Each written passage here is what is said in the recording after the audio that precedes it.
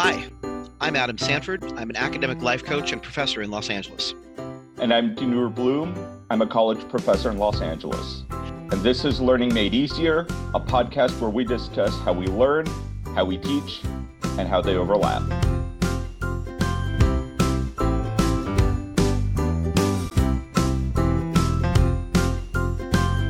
Welcome back to Learning Made Easier. This is episode 64, The Myth of Motivation. As we talked about in episode 16, motivation sounds like a great idea on the surface. We hear a lot about motivation, and the basic idea behind it is that we have to be in a certain headspace or we won't have any desire to do what we need to do. The idea is that you have to be inspired or feel passionate about what you're doing. Otherwise, there's no point in doing it. Essentially, a lot of people wait and wait and wait for motivation to come along, figuring they can't do anything meaningful or worthwhile if they're not motivated. Now, it's a good thing the world doesn't work this way. Otherwise, we'd have a lot of unfinished buildings because the carpenters didn't feel inspired to build a house that morning. And there would be rotting food in restaurants because the chefs just didn't feel like cooking. And there would be judges blowing off their responsibilities because they just didn't feel anything positive when they looked at their docket. Imagine the chaos if Department of Motor Vehicles employees walked out of work because the work didn't make them feel excited. Or if doctors decided, no, we'll just stay home and shoot a round of golf because the idea of doing one more open heart surgery is just not stimulating today. See how ridiculous waiting for motivation becomes when you realize what it would mean if it really were why people got things done? This doesn't mean motivation doesn't exist, but it does mean that many of us think about it in a way that doesn't actually work. So the first thing is we put things out of order with motivation. We put motivation first. We think it goes motivation happens, then action happens. It's actually just the opposite. The result of taking action, that's what motivates us to do more of that action. We've all had the experience of making a New Year's resolution where I'm going to improve my life in the long run, but it's probably something that we're going to hate doing in the short run, like getting more exercise or sticking to a study schedule. And then we just don't do it because the thought of going to the gym or actually having to knuckle down and study, it's really unappealing. It doesn't sound fun. And we're playing Minecraft. We'd rather do more of that. But have you noticed that after you've actually gone to the gym, you usually feel motivated to go again? That getting a great score on a test or paper motivates you to do well on the next one? That's how action creates motivation and to continue doing the things you need to do. You feel good about having done the thing when it's over, and you want that good feeling again. Now, Ruben Cottam, PhD, he says we do our best work at creating motivation through action when that action is tied to our values. So if we have the value of getting good grades or of being physically fit or keeping our blood sugar under control, he calls this committed action. So we're going to stick his article in the show notes as well. And according to Cottam, when you tie your action to what you think is important, you're more likely to actually do the thing the first time you need to do it before you're motivated to do it. And that sets off a cascade of action leading to further action, leading to further action. How do we create that feeling of, I did great and now I want more of that? Persistence. So let's talk about that. Allison Green of the Ask a Boss column at nymag.com notes that when the persistence muscle has atrophied from lack of use, it's hard to get it going again. She suggests two methods to develop the persistence muscle. Break things down so you can do things one step at a time, and decide to do just 10 minutes of the task, because once you do 10 minutes, you'll almost always find that you get into the rhythm of the task and it becomes easier. Let's talk about each of these things for a moment. So first, the breaking it down thing. You break it down and you reward yourself for each task you do. So we've already taught you in other episodes how to take a big goal and break it down into little pieces, into little tasks. But now the goal is to reward yourself for completing each of those little tasks. And it doesn't have to be a big reward. You could just say, I am awesome after you complete it. So for example, if I'm facing a stack of papers to grade, I might say, okay, after every 5 papers I finish grading, I'm going to say, I rock, or I am awesome, or wow, I really did well on that. And now I'm going to take a 5-minute break and come back and do another 5 papers. Another idea is to create a punch card like the kind they use at coffee shops where after buying 9 coffees, you get a 10th for free. A deal I am very, very familiar with. Punch off 1 marker after each completed short-term task and decide on some small reward you'll give yourself after the 10th one is punched off. For example, getting a coffee or spending half an hour on social media. Number 2 is the 10-minute rule. If you tell yourself you'll work on something for 10 minutes, it makes it feel a lot less oppressive. It also makes it a lot more likely that you'll get into the task and work for longer than 10 minutes. According to Allison Green, this is because the actual task is never as awful in reality as it was in your mind. Telling yourself just 10 minutes will often get you past the first hump of procrastination and resistance. Now, another method that works better than waiting around for motivation to strike, which is kind of like waiting for Godot, it never shows up, is using specific and challenging goals. Have you ever heard the phrase, nothing succeeds like success? That's the idea here. If you set a specific goal that seems just a little bit out of reach, just a little bit of a stretch, you're more likely to put in the effort and get that good feeling of achievement when you complete the goal. If it's too easy, it won't create that feeling of achievement. So set the bar high enough that you got to stretch a little bit in order to get it. For example, a football coach might tell their team's offense that they want to score 50 or more points against their opponent, a really high point mark that is hard to reach. And that's for American football or gridiron football. A team might fall short of the 50 points, but if they score 42, that's still a lot of points for their opponents to match or overcome. The idea is that this high point value is a goal for the offense to work toward and an achievement if it's reached. Or a defensive hockey coach might tell their team they want to allow no more than 10 goals against in the next 4 games or 5 games, and they don't want to allow any more than 25 shots on goal in any specific game. A basketball coach might tell a player they want to see 15 or more rebounds per game in a 5-game span from that player. All of these are benchmarks that are both challenging and specific. There is a concrete mark that the players are striving to reach.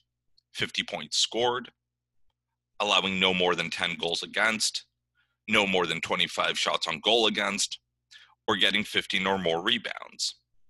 Now, when it comes to studying, you might say, normally I can get through 10 pages of history in an hour. I want to try for 12 tonight. It may not be a huge stretch, but it still takes you out of your comfort zone, which is the goal. You might look at the upcoming math quiz and set a good enough goal of 84%. That's kind of like Denor saying, they didn't hit 50 points, but they got to 42. But you also might set a stretch goal of 90%. Or you might say, I'm going to learn how to do that specific equation that's been doing dirt to me so that whenever I see it on a quiz or a test, I will know how to do it. I won't have to worry about it. Given these kinds of goals, these specific challenging goals, you're more likely to work towards them than just a vague goal of study history or pass the math quiz. When you set goals like this, when you make them specific and challenging, they really create the energy that you'll need to get that feeling of success. And then once you get that feeling of success, that's going to motivate you to go and get more of it. Yet another method to get yourself moving is recognizing your effort. You can do this by giving yourself compliments, as we talked about earlier, but you can also set up a study group where each person talks about what kind of effort they made on a project, a paper, or studying for a test. Set up a supportive group where you can get feedback on the effort you're making to make sure it's not just busy work or spinning your wheels. Hearing from a peer, I think the way you set up your time so you can get done with math prep is really good, and I'm going to use that, may help you more than looking in the mirror and saying, you rock that math prep. And again, when you set up these groups, make sure the feedback you're getting is specific so you see exactly what you're doing that's producing the results you need. And finally, remember that when you're trying to improve, whether it's your jump shot or your math scores or your fitness level, it's going to be a process. Nothing valuable is one shot. Committing to doing the same thing over and over, which in athletics you call that practice, it's what moves you from just okay to getting really good at this. Yes, deciding to persist is not as fun as feeling inspired, but it gets the job done, while motivation leaves you sitting and playing Minecraft on your computer and not completing what you need to complete. Now, our experiences with this, my mom bought a lot of books on home organization when I was a kid, and one of them was called Sidetracked Home Executives. And the ladies who wrote this pitched themselves as reformed slobs. You know, they had been slobs and then they figured out how to get out of slobbery and make themselves organized and neat and wonderful and tidy and all that. But I remember them reading about their ways of motivating themselves when they didn't want to do the chores, when they woke up with a case of the I don't want to do it. They got for sale by owner, no appointment necessary signs to stick in their front lawns, which guaranteed people would stop by. And that created a lot of anxiety about, oh God, I don't want anybody to see the condition the kitchen's in. I don't want anybody to see my dirty laundry. Oh dear, the front room looks like a tornado hit it. I need to clean it up. Get the phone call that someone's coming over, instant motivation. So I've had to use several of those methods to get myself moving on days when I've woken up with the I don't wannas and all I want to do is play video games. But if I have a prep that I need to get done for a class, or I've got a stack of papers to grade or a chapter revision to complete, sometimes I need to recall what it felt like the last time that I succeeded at that task and use that feeling to get myself moving, even while I'm still having the case of the I don't wannas. I've done the same thing by becoming part of an accountability group that really holds me accountable if I don't do what I said I was going to do. And here's a great trick. Go to your favorite social media, Facebook or Twitter or Instagram, wherever you normally post, and say, this is what I plan to get done today. And post that first thing in the morning. That's enormously motivating, because if you don't get it done, now you're going to feel like a loser. Who wants to feel that way in front of their friends, right? I did this the other day when I was like, I've got things that I've been putting off for 3 weeks. I'm going to post them to Facebook. So I went to Facebook and I said, I'm going to organize my bedroom cabinet. I'm going to do 2 loads of laundry, and I'm going to finish this chapter that I've been, faffing about and not doing. And at 2 o'clock, I had 2 messages from friends saying, well, are you getting it done? And I'm like, yeah, I got the cabinet done already, because then it forces you to be accountable to other people. And for a lot of people, that's really a great way to get some instant motivation. There are times I'm incredibly motivated in my work. I'm excited to write an idea that I have for an article or a book chapter, or I'm really excited about a lecture that I'm about to give. And I ride that motivation wave. But after a while, that initial excitement fades away for me. And at least in the case of writing, it fades before I'm fully happy with the finished product. But I don't want to submit something half-baked to an editor. That'd look really, really bad. So I have to change tracks from, I'm so excited and I can't wait to get these ideas out on paper, to, okay, the goal is to get this published. What steps do I have to take to get there? I think the toughest part for me is to remember to break things down into small steps. I have to make a conscious effort to list the steps and say, here's what I want to get done today, tomorrow, the next day, rather than trying to attack a full project at once. I work with colleagues and friends to help keep me accountable by telling them that I'll have something to review by a certain date. And while I might not have as complete a draft as I'd like by the time I send it to them, these appointments make me have to sit down and write something so that I'm not totally unprepared. I want to respect my friends' and colleagues' time and their efforts. So for me, there can be various sources of motivation, and that can be excitement about the idea, pride, respect for others. But if I don't follow up on that wave with consistent work, then the emotional high of motivation was completely useless.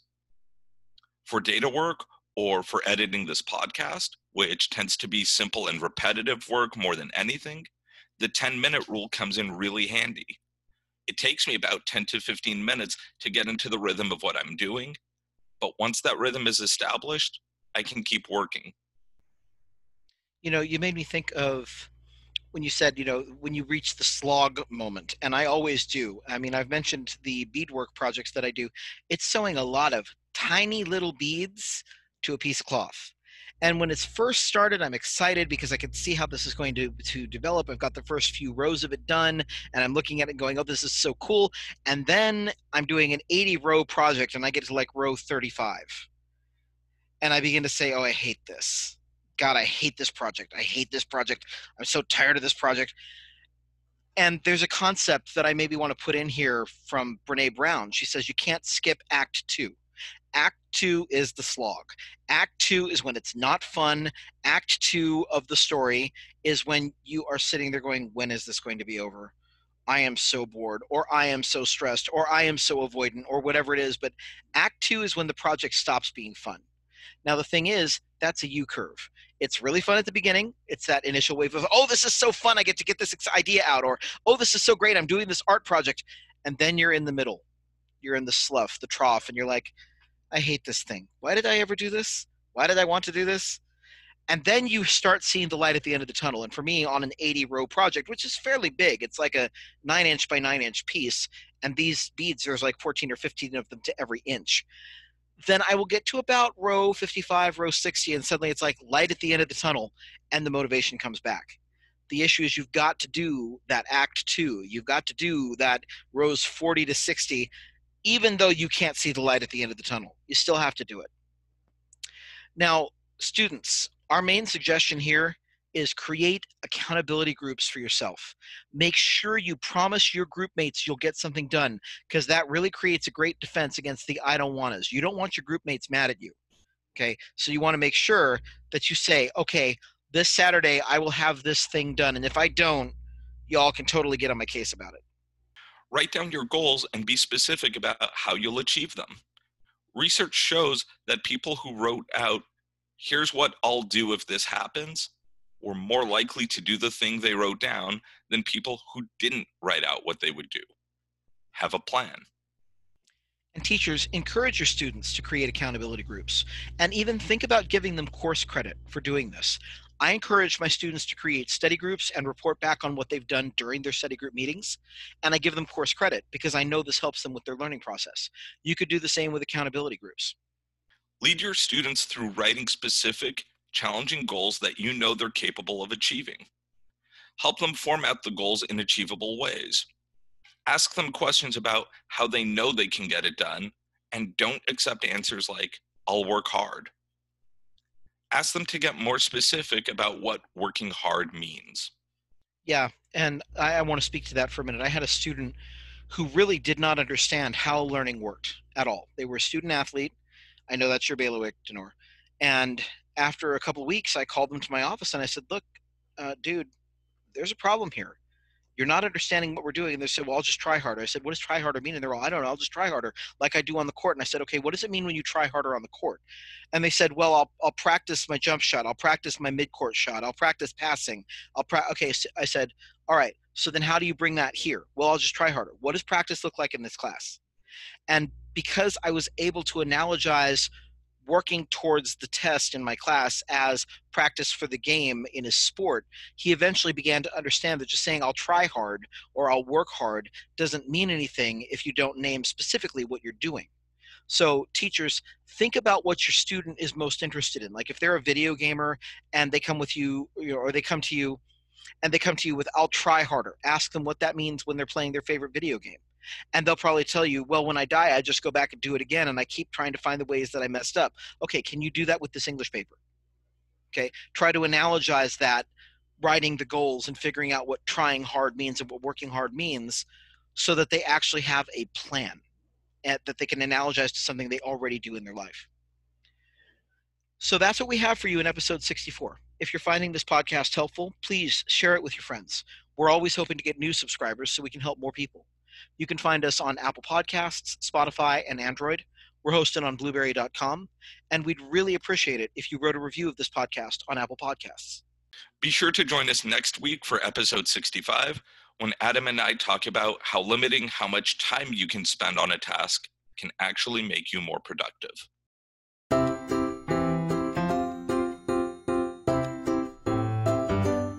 You've been listening to Learning Made Easier, a podcast about how we learn, how we teach, and how they overlap. We want to say thank you to all of our supporters on Patreon who make this podcast possible. If you want to support us, please go to www.patreon.com/learningmadeeasier. And we look forward to seeing you next week.